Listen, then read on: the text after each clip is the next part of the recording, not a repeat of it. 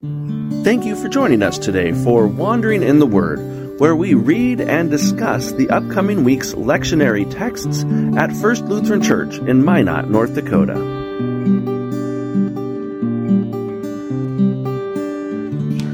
Hey everyone, remember us? It's another Wandering in the Word after a bit of a break. We've had a wild and busy August so far, but now we're coming up on Sunday, August 21st, and we're Holy moly. We're ready. Yeah, it has been a busy few weeks. Yeah. A lot going I on. wonder why. I don't know. We blame him. Weddings and things of that sort, and backyard barbecues, and all the things you do in the summer. It's summer, yeah. But yeah, it's good to be back together. It's been a few weeks, so hi. Hi, hello. Hello, everybody. So we are diving into it here. So Absolutely. All right. Well, let's just do it. Who's going to read Luke? I can. Thanks, Melissa. You're so welcome. Luke chapter 13, verses 10 through 17. Now he was teaching in one of the synagogues on the Sabbath, and just then there appeared a woman with a spirit that had crippled her for 18 years. She was bent over and was quite unable to stand up straight. When Jesus saw her, he called her over and said, "Woman, you are set free from your ailment." When he laid his hands on her, immediately she stood up straight and began praising God. But the leader of the synagogue, indignant because Jesus had cured on the Sabbath, kept saying to the crowd, "There are 6 days on which work ought to be done. Come on those days and be cured, and not on the Sabbath day." But the Lord answered him and said, "You hypocrites, does not each of you on the Sabbath untie his donkey or ox from the manger and lead it away to give it water? And ought not this woman, a daughter of Abraham, who Satan bound for 18 long years, be set free from this bondage on the Sabbath day?" When he said this, all his opponents were put to shame, and the entire crowd was rejoicing at all the wonderful things he was doing. The Gospel of the Lord. Praise to you, O Christ. Yeah. Do you feel like people stood up and they were like, "Yeah, Jesus, you tell him." Yeah. Because it does kind of have a sense of that. This is like the outcome that all of us desire when we're in conflict with someone, that we say something and all the opponents are put to shame and a big crowd starts rejoicing. Every Facebook post I put out there, that's what's exactly happening. what happens. Yeah, I'm sure of it. Yeah. So well, a little tension between Jesus and the leaders in the synagogue, as usual. Per the usual. Yeah. This is another one of those interesting stories where Jesus is focused, I think, more on people than the rules, and the way, the old way of doing things versus kind of the new way of being. It is. I mean, it's hard to imagine that like anybody would be like, "No, don't help that person because of this rule." Yeah. But it happened here. I mean, I'm trying to think of some examples like in modern times, because I think there is still that sense where sometimes like, well, no, this is the rule. It doesn't matter that it's hurting somebody else. This is the way it is. I think, sometimes even access to food or to shelters is dependent upon some criteria, and whether it's your green card's expired or whatever. You don't belong here. I'm sorry you're hungry, but go away. Yeah. That kind of thing. I can't see Jesus being like, "Yeah, go away, get out of here." Because that's not what he does here. And I mean, you can see the leader of the synagogue, you can see his point. Like, you've waited 18 years. You've been hunched over for 18 years. What's one more day? Mm-hmm. Like, can you just wait 16 hours and come back so that we can keep our little observance of the Sabbath orderly? And then on the other hand, like, if you are untying your livestock, can we not unbind this human being? Yeah. And I don't know how she felt about being compared to an ox or a donkey, but he made the point. Yeah, that kind of the binding, keeping trapped or keeping locked in part of it for the donkey or whatever. Mm-hmm. There is kind of an interesting tie in that bondage, being stuck. Well, and freeing, and I think that is what the gospel's about. And back in Luke chapter 4, when Jesus reads from Isaiah, and this sort of like what I think of as his mission statement, and it's letting the oppressed go free. Mm-hmm. And if this spirit has had her bound for 18 years, like, set her free if you can. And Jesus does that. Like, of course the crowd's rejoicing. That is amazing, and it's wonderful. Yeah. Well, there is a lot of, I think there's a lot of truth to that with the green cards, or like, what is your legal status? Can we help you or not help you? What groups do you identify with will determine whether I help you or not help you. Or whether I treat you with human dignity. Yes. Honestly. Treat you as human or something less. It is still pretty prevalent, even if it's not couched in these phrases, but you can't come to our church because you, fill in the blank, you're wearing sandals, or you're drinking coffee in the sanctuary, or, Who would do that? I have never, okay, I've done Alyssa, what? That's sometimes my favorite cup of coffee the whole week. So holy. Yeah, I don't know. I Holy can coffee. enjoy it. Yeah. But it does kind of make me think, in what ways am I, because Jesus says hypocrites. You hypocrites. Does not each of you do this same basic thing? It's like, what ways am I a hypocrite? This is the second week in a row that Jesus has called people, and probably us by extension, hypocrites. Oh, really? Driving it home. Ouch. Yeah. Yes. I think there's there's a certain movement, I think, in our country too. It's nothing new, but this Christian nationalism idea, right, where we are, the Jesus and the government are kind of like the same. Like there's this God in there's like a theocracy almost, where God is the ruler, whatever that means. And that with that comes all the rules.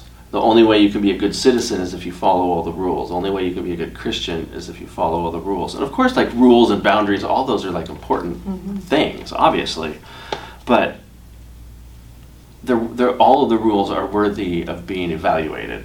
Like here, Jesus is taking this rule that seems like a very, obeying the Sabbath. That's even one of the 10 Commandments. Right, pretty important. And Jesus is saying, that's important, and yet taking care of the oppressed and setting people free takes precedence. It is more of a rule, a more important rule than all the other ones. It's just like what's the greatest commandment? And Jesus says, love God, love others. Yeah. Doesn't mention the Sabbath in that part, or any of the other things. It's like, if you can do those two things, the rest will fall into place. And it's kind of sounds easy.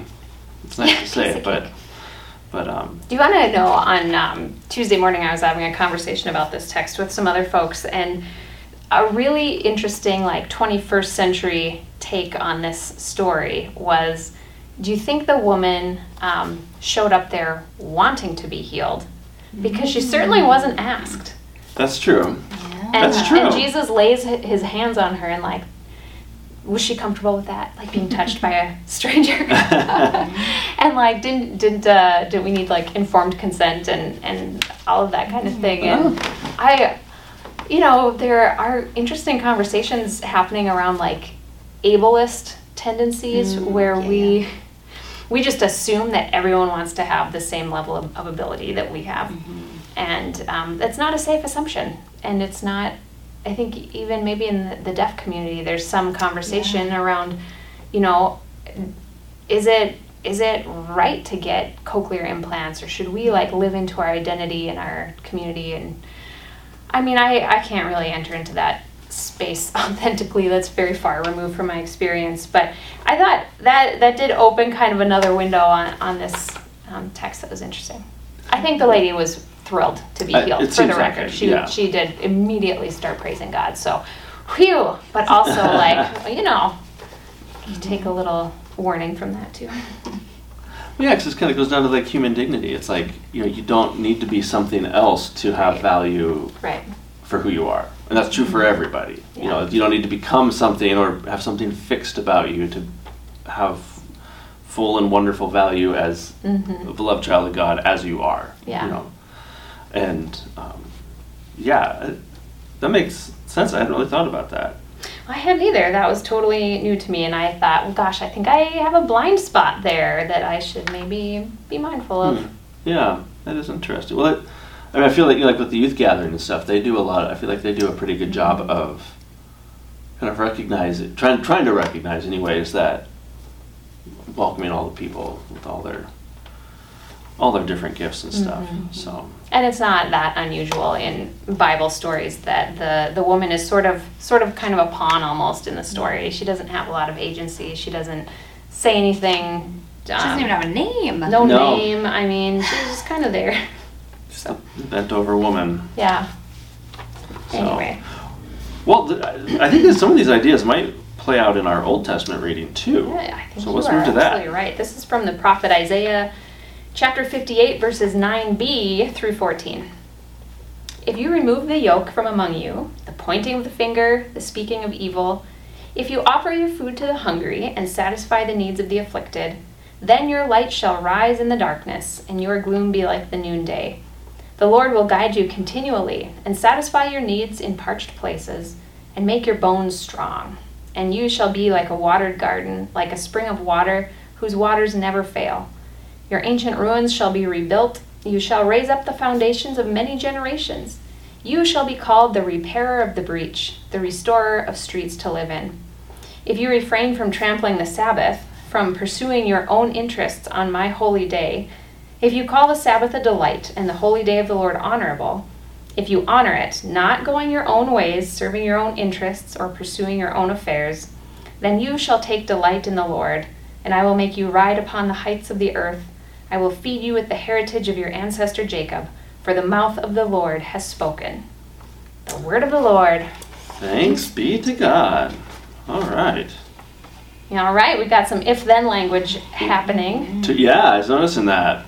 Yeah, if you do this, then this will happen. Yes, which I think Martin Luther always did. Like an if-then you point to that's going to tend to be law more than gospel. Yeah. Because it is requiring something of us before we can receive grace and mercy and love and blessing and all of that from God. Yeah. So just, it's still a beautiful It is. text, a beautiful promise. So like Isaiah 58, that's like almost the end of Isaiah. So like there's kind of like the threefold movement through Isaiah. There's like the pre-Babylonian exile, and that's the middle of it is kind of the people are in exile, and now they've returned to their homeland after a couple generations of being in Babylon and out of their country, and so they're coming back, and so God is kind of, if you can do this, then your city will be like this. You know, if you can live and respect my rules, then everything's going to be great. Yeah. Yeah, your ancient ruins shall be rebuilt. I mean, imagine them returning home finally after generations of longing and yearning, and they come home and they're like, oh yeah, this place is destroyed. Yeah. But that's the promise. And I think more than like God keeping a ledger of deeds, I think a lot of this is sort of the natural consequence That's what I was of thinking society. Too. Yeah. Yeah, if you treat each other well and if you seek the good of others and, others are seeking your good, like you all rise together and your community will be good and strong. Yeah. I think there's this kind of a natural, if we, are taking care of each other, chances are things will be pretty good. Mm-hmm. Yeah. Logical, still yet again hard to do. But here we have the Sabbath pop up, right? So here's this lends a little credence, I think, to the synagogue priest who is like, honor the Sabbath. This is what we're supposed to do. It's right here written down. Proof texting of sorts, Yes, right? Like, nope, it says right here, don't trample the Sabbath. Jesus, you're wrong. Boom, mic drop. But I think Jesus had a bit more, was kind of acting on the first half of this text maybe about the... Well, it is interesting. It's like we're instructed to not seek our own interests or pursue our own affairs. And here we have Jesus acting on behalf of a neighbor, on behalf of this woman, which, like you said, that is exactly what we're instructed to do in the first part of this passage. Yeah. Yeah, satisfy the needs of the afflicted, then your light shall rise. Mm-hmm. It is very lovely. The repairer of the breach. Yeah, language. I love that. That was used a lot in the civil rights movement, I think, wasn't it? Oh. Was that a Martin Luther King Jr.? Maybe. I feel like it was. I could be wrong about that. But I did see the monument in D.C. this last week again. It's super cool. He's got some great quotes. Yeah. But doesn't, I mean, this just is, it is so hard. You know, what would Isaiah say to us in 21st century America? Yeah. And living in the society that we do, like, how can we do this? Yeah. How can we take a whole day of the week and just delight in the holy day of the Lord and forget about a whole range of other kind of tasks and responsibilities and activities that we have committed ourselves to them. I mean, let's be honest, but there's an expectation that you are going to be, you know, bringing your kid to their basketball tournament, or, you know, because you want to let down your team, and maybe that's your only day to go grocery shopping and get some cooking done for the week, because your evenings are bonkers on weeknights. And I just can't picture what observing the Sabbath in the way that the Israelites did. How does that even transpose into today's society? And if it doesn't, which it doesn't, then what is the call, and what is God hoping for us in this time and place? Yeah, or to take it like a step further, I mean, like, you know, for us to go get the groceries or swing by the restaurant to get food to feed folks in between games, like, there's people then having to work for, you know, on our behalf, and so it's almost like a privileged place that we come from to even think we might be able to pull it off. You know, because so many folks have to work a couple jobs. You know, they're working a weekends thing, or, you know, who knows, driving Lyft, or doing it, food dude, or whatever the food thing, DoorDash, truck drivers of any truck kind. drivers. I mean, all these different jobs. You know, law enforcement, people, first responders, nurses, like, thank doctors. Goodness doctors and nurses work on the Sabbath, because right. I mean, we can't stop tending to health, you know, for a day every week. So how do we hear this and faithfully respond? Can you do a sermon on that? Just give us the answer, and then we'll just Wait, I have to give the sermon this weekend? What? Surprise. Oh, no. Jeez Louise. Well, because when we were in the Holy Land, I mean, I feel like the Jewish community takes a lot of pride in how well they observe the Sabbath in many cases. That, you know, there's a rule against building a fire, and so no one's going to hit a light switch, or, you know, even take an elevator maybe, or use a key card in a hotel because you don't want to complete an electrical circuit. I mean, they take it that seriously, and it's like a really beautiful rhythm of life. And it's based obviously on the creation story, where God worked and created for 6 days and rested on the seventh. Yeah. And so that's the image we're created in. That's the call, to imitate that, and they do that well. But we are not that way. That is true. Our economy doesn't work that way. It really doesn't. One, you know, to kind of move it from, if we're looking at the Isaiah text, from the Sabbath to the first part again, you know, like, you know, there's often a lot of conversation about, you know, our country or our communities are going downhill because we don't have the Ten Commandments posted in school or something. I mean, which is really kind of doesn't make any sense. But you know, the fact, like, the thing that Isaiah is pointing out to us is, like, you know, well, if you're not taking care of those who are afflicted, and, you know, look at the income inequality and the inflation that's going on right now, and how, you know, it's hard for some of us who have means, but imagine being just a step down the economic scale, and how much harder it is to live, you know. Yeah, imagine the weight of that yoke. Yeah, that yoke being on you. To remove that yoke from among you, that would be. Yeah, the pointing of the finger, the speaking of evil, you know. I would like to keep pointing the finger.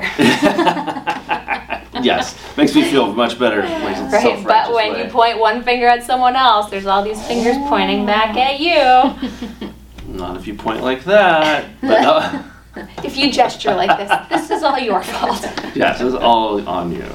But yeah, I mean, these are hard words, and I think it kind of speaks to there's usually tension in the laws and rules that we follow, and in the versus, like, the realities that we live in. And I feel like it's not that many decades ago that, like, mowing your lawn on Sunday would cause all the neighbors in the neighborhood to just look at you in shock and horror and gasp that you are laboring on the Sabbath. But we don't have those hang-ups anymore. Yeah.